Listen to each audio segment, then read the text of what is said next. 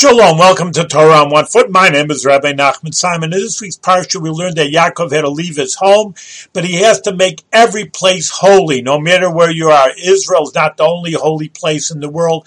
Everywhere is, and therefore, even though he went to Lavan, and if you read the story, and the Chumash would be a good thing to do, of course, we'd just see that he was a shyster, a trickster, and it wasn't very nice what he did. He exchanged wife for him, and then he exchanged wages with him, and he was really a shyster. But still, that is still wherever you're at, even though things may be tough, and even some places like Ukraine are dangerous altogether, but wherever you are, that we have to make it a Makom Kadosh, meaning in a holy place, to bring Hashem to the place where you're at, no matter the circumstances or the obstacles.